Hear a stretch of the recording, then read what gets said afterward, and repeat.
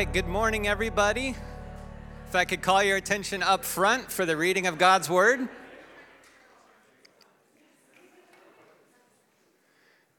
All right, so please remain standing as we read from I Thessalonians chapter 5, verses 12 through 28. And if you have the blue pew Bibles, it's on page 574.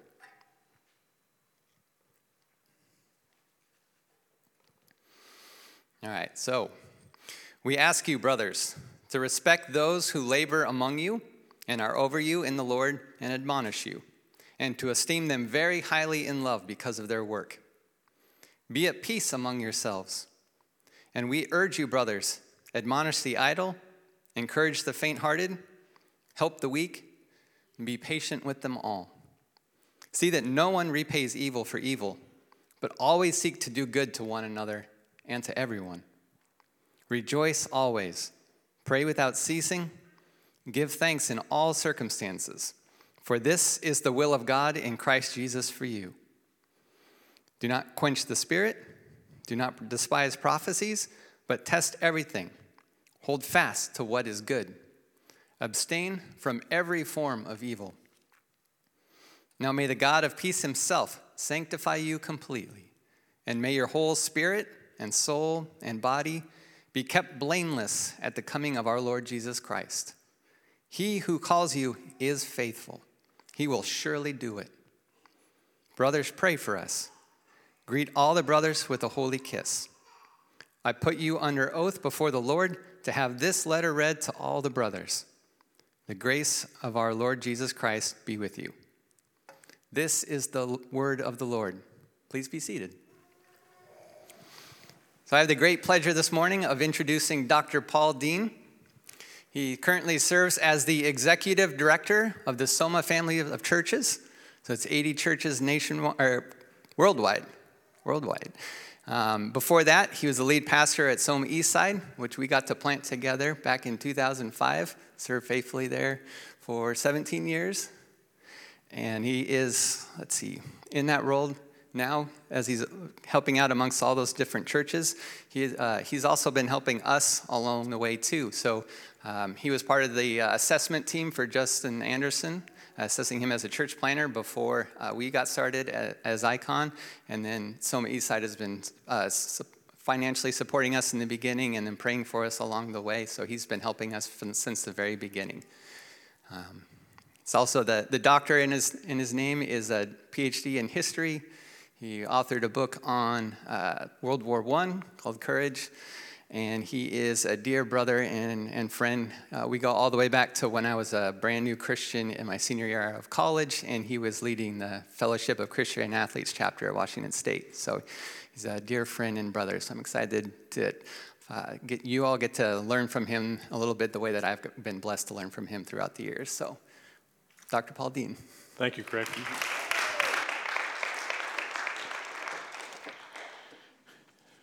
What a pleasure to see you all face to face. I wanted to greet you this morning on behalf of the Soma Family of Churches. Churches from Tokyo to Sierra Leone, from Eastern Europe to Southern Mexico to New Jersey. Really, a church right there on the Jersey Shore, all the way to Seattle. And just greetings, blessings upon you. I know that you have had a rough last several years. Maybe the most difficult thing a church can go through is leadership transition, and you guys have got to go through a couple of those. So just may God bless you as you continue to walk faithfully through difficulty, serving Jesus and seeing his mission and his kingdom advance in Seattle. Just pray for peace for all of you. As Craig said, I'm the executive director for Soma, and that is a super, super fancy title. But some of the key missions that I'm focusing on for the next 5 years is helping develop missionaries and church planters to reach the millennials and Gen Z, which, if you keep up with religious statistics, you see the millennials and Gen Z are increasingly going from being religiously affiliated by family or by tradition to being religiously unaffiliated in huge numbers. And so we were just praying through how do we reach them? Over 50% of them, despite the fact that they're starting to mark none on their religious surveys, over 50% of them are very interested in Jesus. But they often don't have any desire to come into a beautiful, warm church building like this. They're much easier reached through individual hospitality and deep relationships and mature mentors. And so that's one of the missions that we have as Soma in this next chapter, to reach them. And the other focus that I have the next 5 years is to focus on really caring for Christian leaders, because the last 5 years have been brutal. By some statistics, 40% of all Christian leaders that you often call pastor, if they had any other job opportunity, they would take it. That's how tired, that's how burned out they are. So please pray for me. And if God has given you a heart for either of those things and you want to be on my text prayer team, just ask me. Ask me after the service. Be happy to just let you know where I'm going. Matter of fact, I sent out a prayer request to the people that support me this week, just saying I'm going to be at Icon Church. I'm going to be at a church in Walla Walla over the next 2 weeks. Would you just pray that I could be an encouragement to them? So if you'd like to be part of that, I'd be happy to include you on that. This morning we're going to talk about revival's call. And I'm going to start in 1740 in New England. And if you were in the colonies in 1740 in New England, and you picked up a newspaper, which was a brand new, it was the internet, I suppose, of the day, or maybe even something more fascinating and innovative than that in the 1740s. But anytime you picked up a newspaper in the 1740s, you were hearing about this guy named George Whitefield. And they often called him Old Squinty Eye because his eyes were literally crossed. And he was in his young 20s, and he had an absolutely booming voice. And he also, everywhere George went, things happened.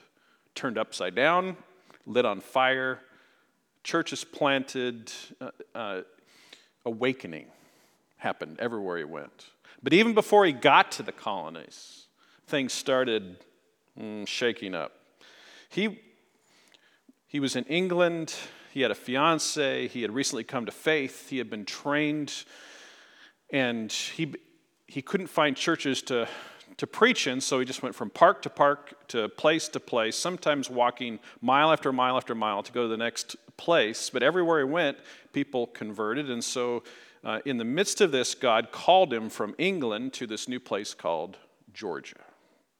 And so as he was preparing to go to Georgia, when he got on the ship, he prayed a prayer of dedication even before he got on that ship. And he said, I am going to know nothing on this ship. I am going to talk about nothing on this ship except for Christ and him crucified. So Whitefield gets on this ship, and as he writes in his journals, he said, the only thing being talked about on this ship when I got on was cards and various obscene topics described with curse words and swearing. And so he gets on this ship full of sailors, and he begins to give away food and give away medicine. And morning and evening, you would find him at a distinct and noticeable part of the ship praying and reading the Bible out loud. By day 4, he had attracted enough attention that he began a catechism class. He began to teach people through questions and answers, essential parts of the faith. And so by day 4, there are 6 or 7 soldiers. By day 11 through 20, that number had doubled and tripled, and he began to take that little sailor congregation through what the Lord's Prayer was and what it meant. And then would preach several times a day. He would pray continuously. He would personally visit and check on little members of his sailor congregation. And he began talking to these sailors not only about the Lord's Prayer and about the gospel, but about righteousness, about temperance, about judgment to come. And he steadily gained goodwill on board. There was daily catechism class for women that were on the ship, then added a Bible study. An assistant of his begins kids ministry. He arranged a talk for the captain and the officers. Next, he formed a choir on board. By the time they got to Gibraltar, and I know you're thinking, okay, England to Georgia, it doesn't go through Gibraltar, but it did on this trip. It went down to Gibraltar, then they were going to go over to Georgia. By the time they got to Gibraltar, the people on that tiny peninsula, just south of Spain, were so shocked because the crew had been to Gibraltar 7 weeks previous. And the last time they were in Gibraltar, they were drunk, they were brawlers, they were offensive, they were an absolute menace. Now when they came, well, even before they got to shore in Gibraltar, they watched these soldiers in the morning get together in a group. They said it was like seeing children lined up, and they all said their catechism together.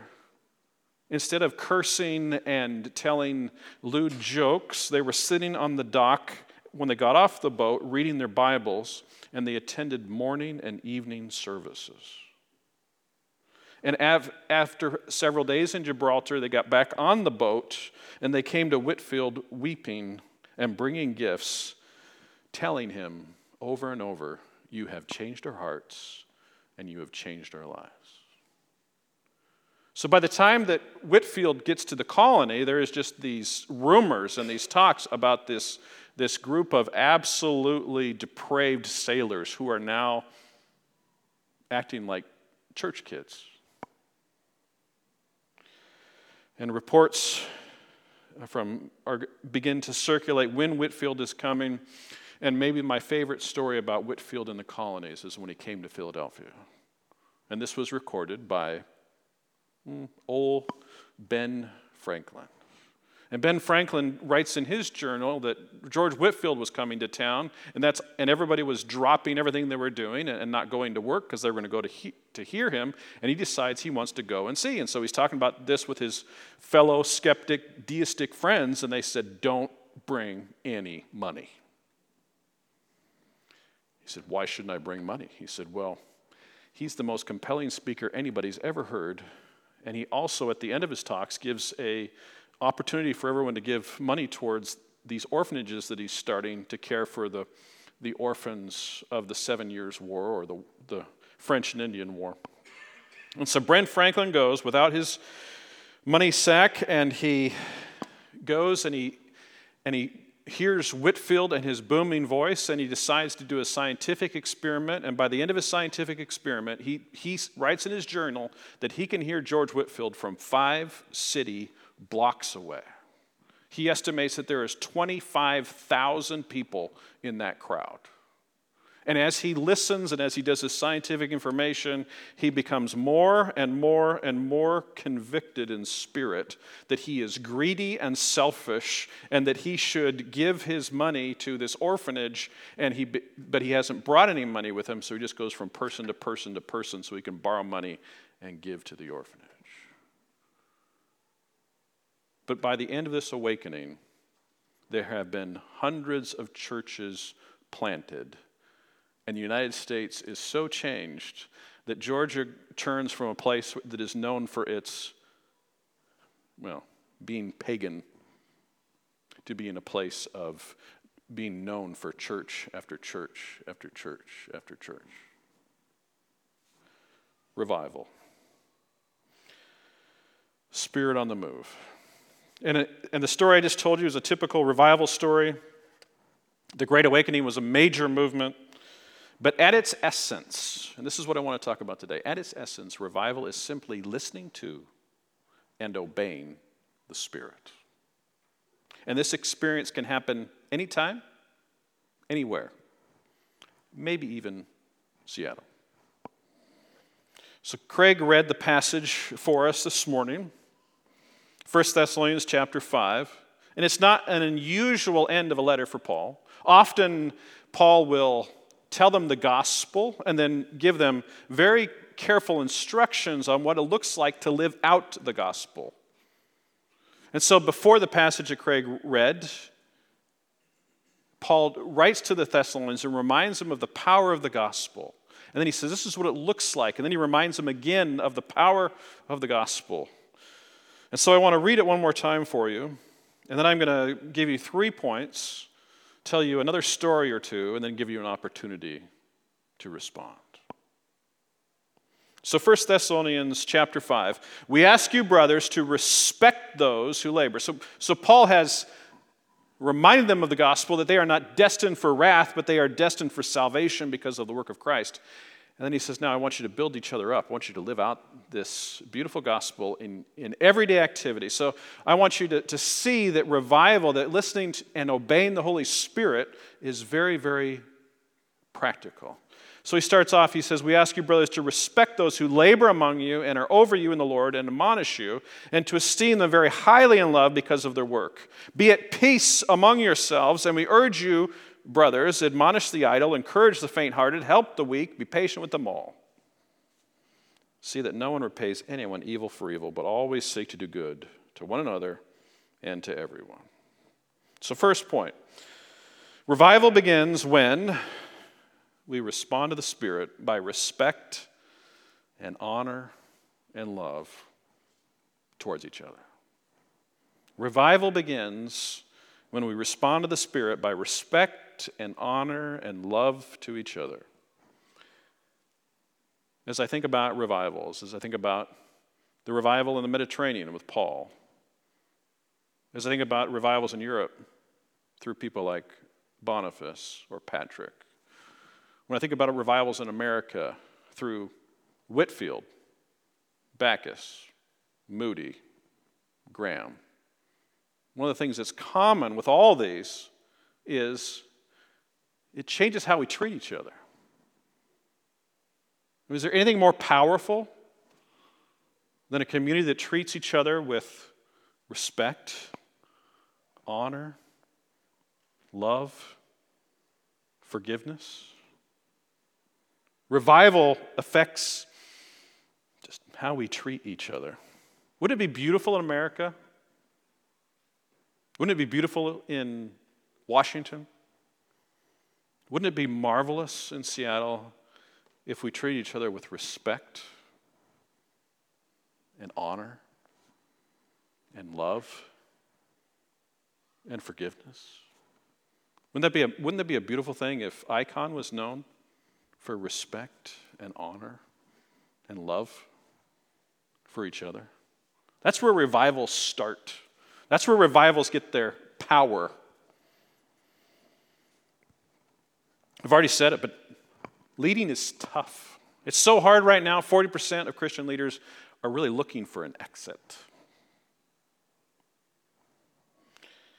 It is, I just want to encourage you and exhort you that the leaders among you, that you respect them.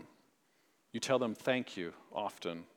You remind them that you love them and that you see them working in a very difficult line of work. They may look strong, they may look like they have it all together, but they desperately need your encouragement. That encouragement comes maybe in an email or a text or a hand on the shoulder and look in the eye saying, I love you, thank you for leading, for recruiting volunteers, for caring for people, for preaching the word, for organizing the community, for reconciling people that are having difficulty.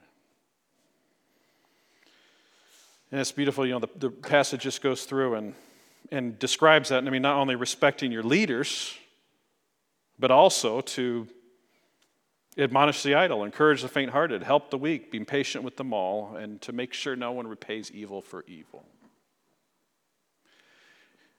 I look out on a crowd, and I've talked to several of you this morning about, how long you've been here, and several of you said, I've been here a while. Several people have been here BP before the pandemic, and I know that as you go through difficulties, it is so easy to hurt each other. Amen? Have you felt it? So easy to miscommunicate. Paul knows this. It was like this in Thessalonica as well. And he says, don't repay evil for evil. When we get hurt, the natural thing is, the anger comes up, is to, instead of just saying, man, that really hurt me, to just want to just respond to that hurt with more hurt. It's interesting just to think through our culture is so quick to cancel and to condemn and to see a structure that has hurt them, and they just want to burn it down. But you see here from Paul's words, not return evil for evil. And even if you go up a couple verses, you'll say, Paul says, I want you to build each other up. Revival starts when we respect, honor, and love each other. Second, revival begins when we respond to the Spirit by walking with Him. Have some beautiful instructions in this passage. It says, rejoice. Rejoice always. And I think a great way to describe that is to simply focus on the fact that you are loved, you are pursued, and you are held by God. God is not going to let you go. And I think revival comes when you realize that you are loved, that you are pursued, that you are held. The instructions says rejoice each other. It says pray without ceasing, which is just, to me, another beautiful way of just saying keep walking with the Spirit. Keep communing. Keep not just talk to the Spirit, but listen to the Spirit. Pray without ceasing. The other instruction is to give thanks. Oh, the power of gratitude. Remembering what Jesus has done for us. Then there's this crazy saying. This crazy little sentence. It says, don't quench the Spirit. I don't know how many of you even use quench in a sentence regularly. But the ESV, or the extra stilted version, uses this beautiful word, quench. It's like taking a bucket and throwing it on a small fire. Poof. Quenched. Extinguished. And my thought is, can you even do that? Could you possibly put out the fire of the Spirit? Well, you look through several passages, several examples. Stephen's sermon in Acts 7, he reprimands the Jewish listeners for resisting the Spirit. Elsewhere in the New Testament, you'll hear authors say things like, don't grieve the Spirit. As you think through revivals, how they happen, it's God works in one person's heart, and they become a little fire. And that fire spreads to the next person, and the next person, and the next person, and the next person, as they respond to the Spirit, as they listen to the Spirit, as they obey the Spirit. You quench the Spirit when you resist Him. When the Spirit comes to you and says, I want you to change this part of your life because it doesn't reflect the gospel, and you say, no, that's off limits. You quench the Spirit. You quench the Spirit when you stop listening to how He is directing you. When He tells you, I want you to forgive this person, you say, no. When you hear the Word of God preached and the Spirit brings something to mind, you need to repent of that, and you say, no.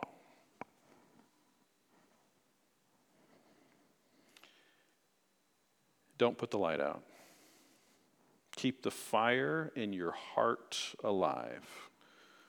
person to person to person. I don't know if you've ever seen this, but disobeying God is contagious. And obeying God is also contagious. That's how revivals spread from person to person to person to person. Brothers and sisters, don't quench the Spirit. Revivals begin when we respect, honor, and love each other. Revivals continue as we respond to the Spirit and walk with Him. Third and finally, revivals begin when we respond to the Spirit by complete devotion. In verse 23 through 26, it says, "Now may the God of peace Himself sanctify you completely." That's just that process. Sanctification is just that process of becoming more and more and more like your Savior. So now may the God of peace Himself sanctify you completely, and may your whole spirit and soul and body be kept blameless at the coming of our Lord Jesus Christ. He who calls you is faithful. He will surely do it. So the question for us is our heart completely His? Are we devoted? Revivals begin when people are devoted, when person after person after person after person responds yes to the invitation of the Spirit, and we become completely devoted. I don't know if you can think back to that first moment when you were completely His. It was about 24 years ago for me. Is that right? 24? No. 34. I am 50 years old, which used to seem really old. 34 years ago, I realized I wasn't killing it.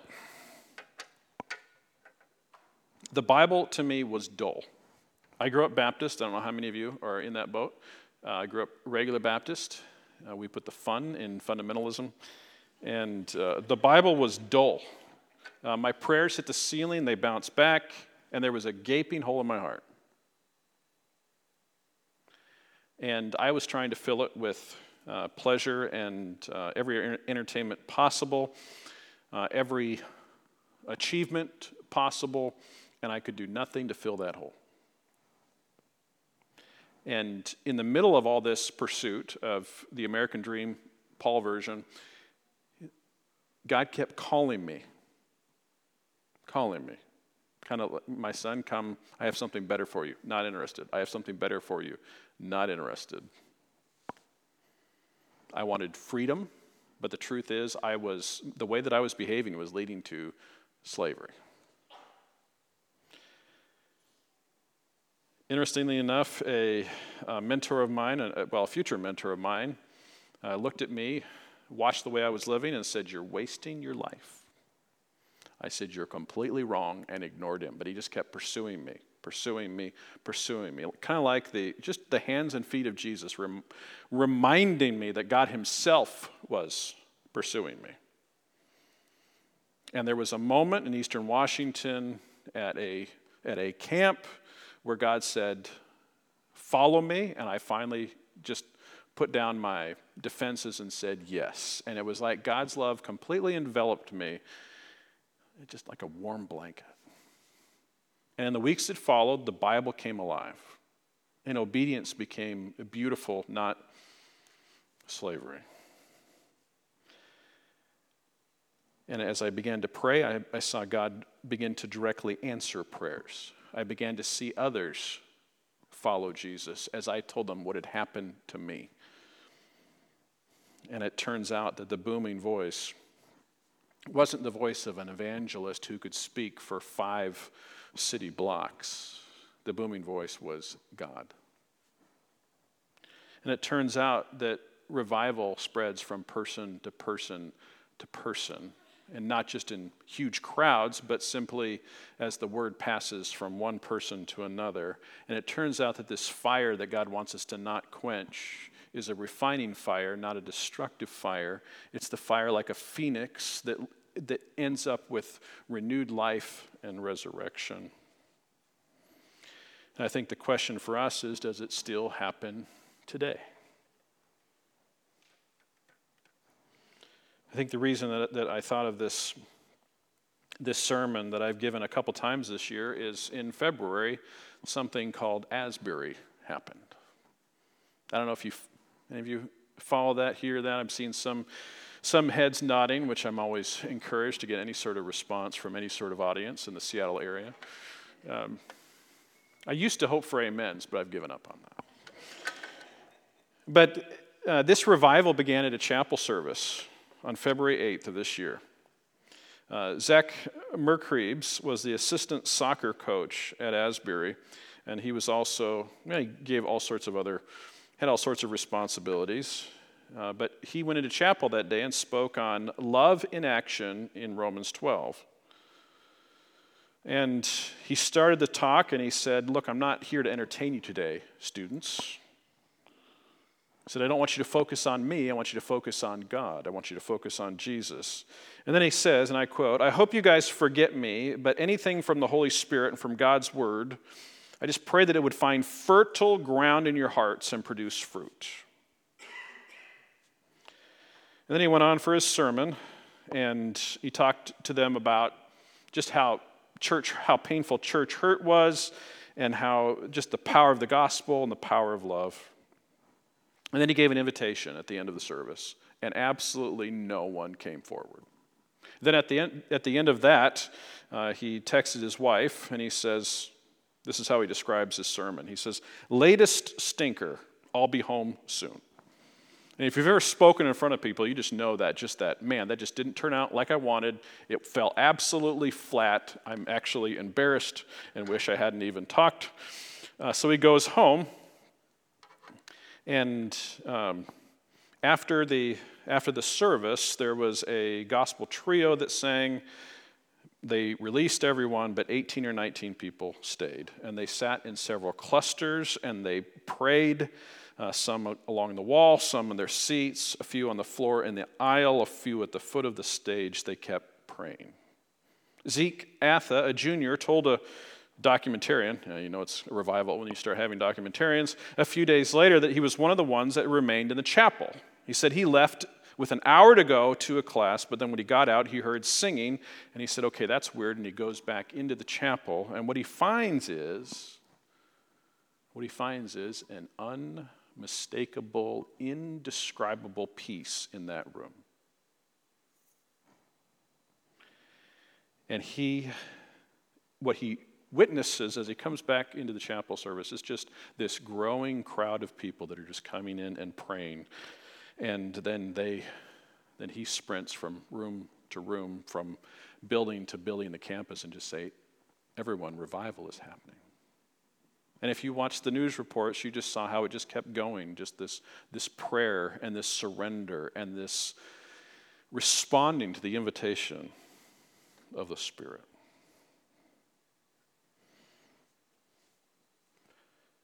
So, brothers and sisters, could revival happen here in Seattle? My thought, yes. Good answer. Good answer. I think revival begins, brothers and sisters, when we understand what the gospel is.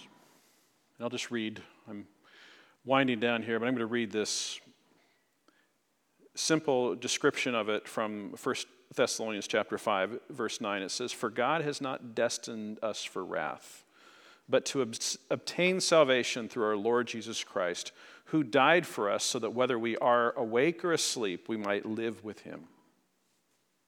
The gospel is not an invitation to become part of a social club. The gospel is not an invitation to live a moralistic life. The gospel is an invitation to have a relationship with God. And that's all a revival is just people saying yes to that invitation to a life with God. And as a messenger of God, I just encourage you this morning, turn away from your idols and return to your Creator. Stop putting your hope in the American dream. Stop putting your hope in the goals that society has for you. Stop putting your hope in the goals of somehow, maybe someday truly understanding yourself and everything you've meant to do. Instead, put your hope in who God is and everything that he's done for you. Our Father in heaven, we praise you. God, you have given us your best. You sent Jesus for us. Father, so often we just have to confess that we give you lip service and then we deliberately walk away. Father, collectively today we repent of our sins and once again offer our worship. Father, sincerely thank you for Jesus who took our sin, who took our shame, who took our judgment, and in this beautiful trade gives us adoption, complete cleansing of sin, complete righteousness, and an inheritance beyond imagination. Father, thank you. God, help us to hear and heed your invitation. Help us to follow right behind Jesus as he leads. Help us to listen and obey the Holy Spirit. Father, revive us. Amen. This teaching was recorded as part of our current sermon series at Icon Church. During our weekly gatherings, we move from the teaching to a time of response. While we recognize it may be hard to capture that as you listen online, we encourage you to take a moment to reflect on and respond to what the Spirit might be telling you in response to what you've heard. For more resources and to find out how you can join with us on gathering on Sundays, visit iconchurch.org. And as we say each week, Christ is all, and we are his.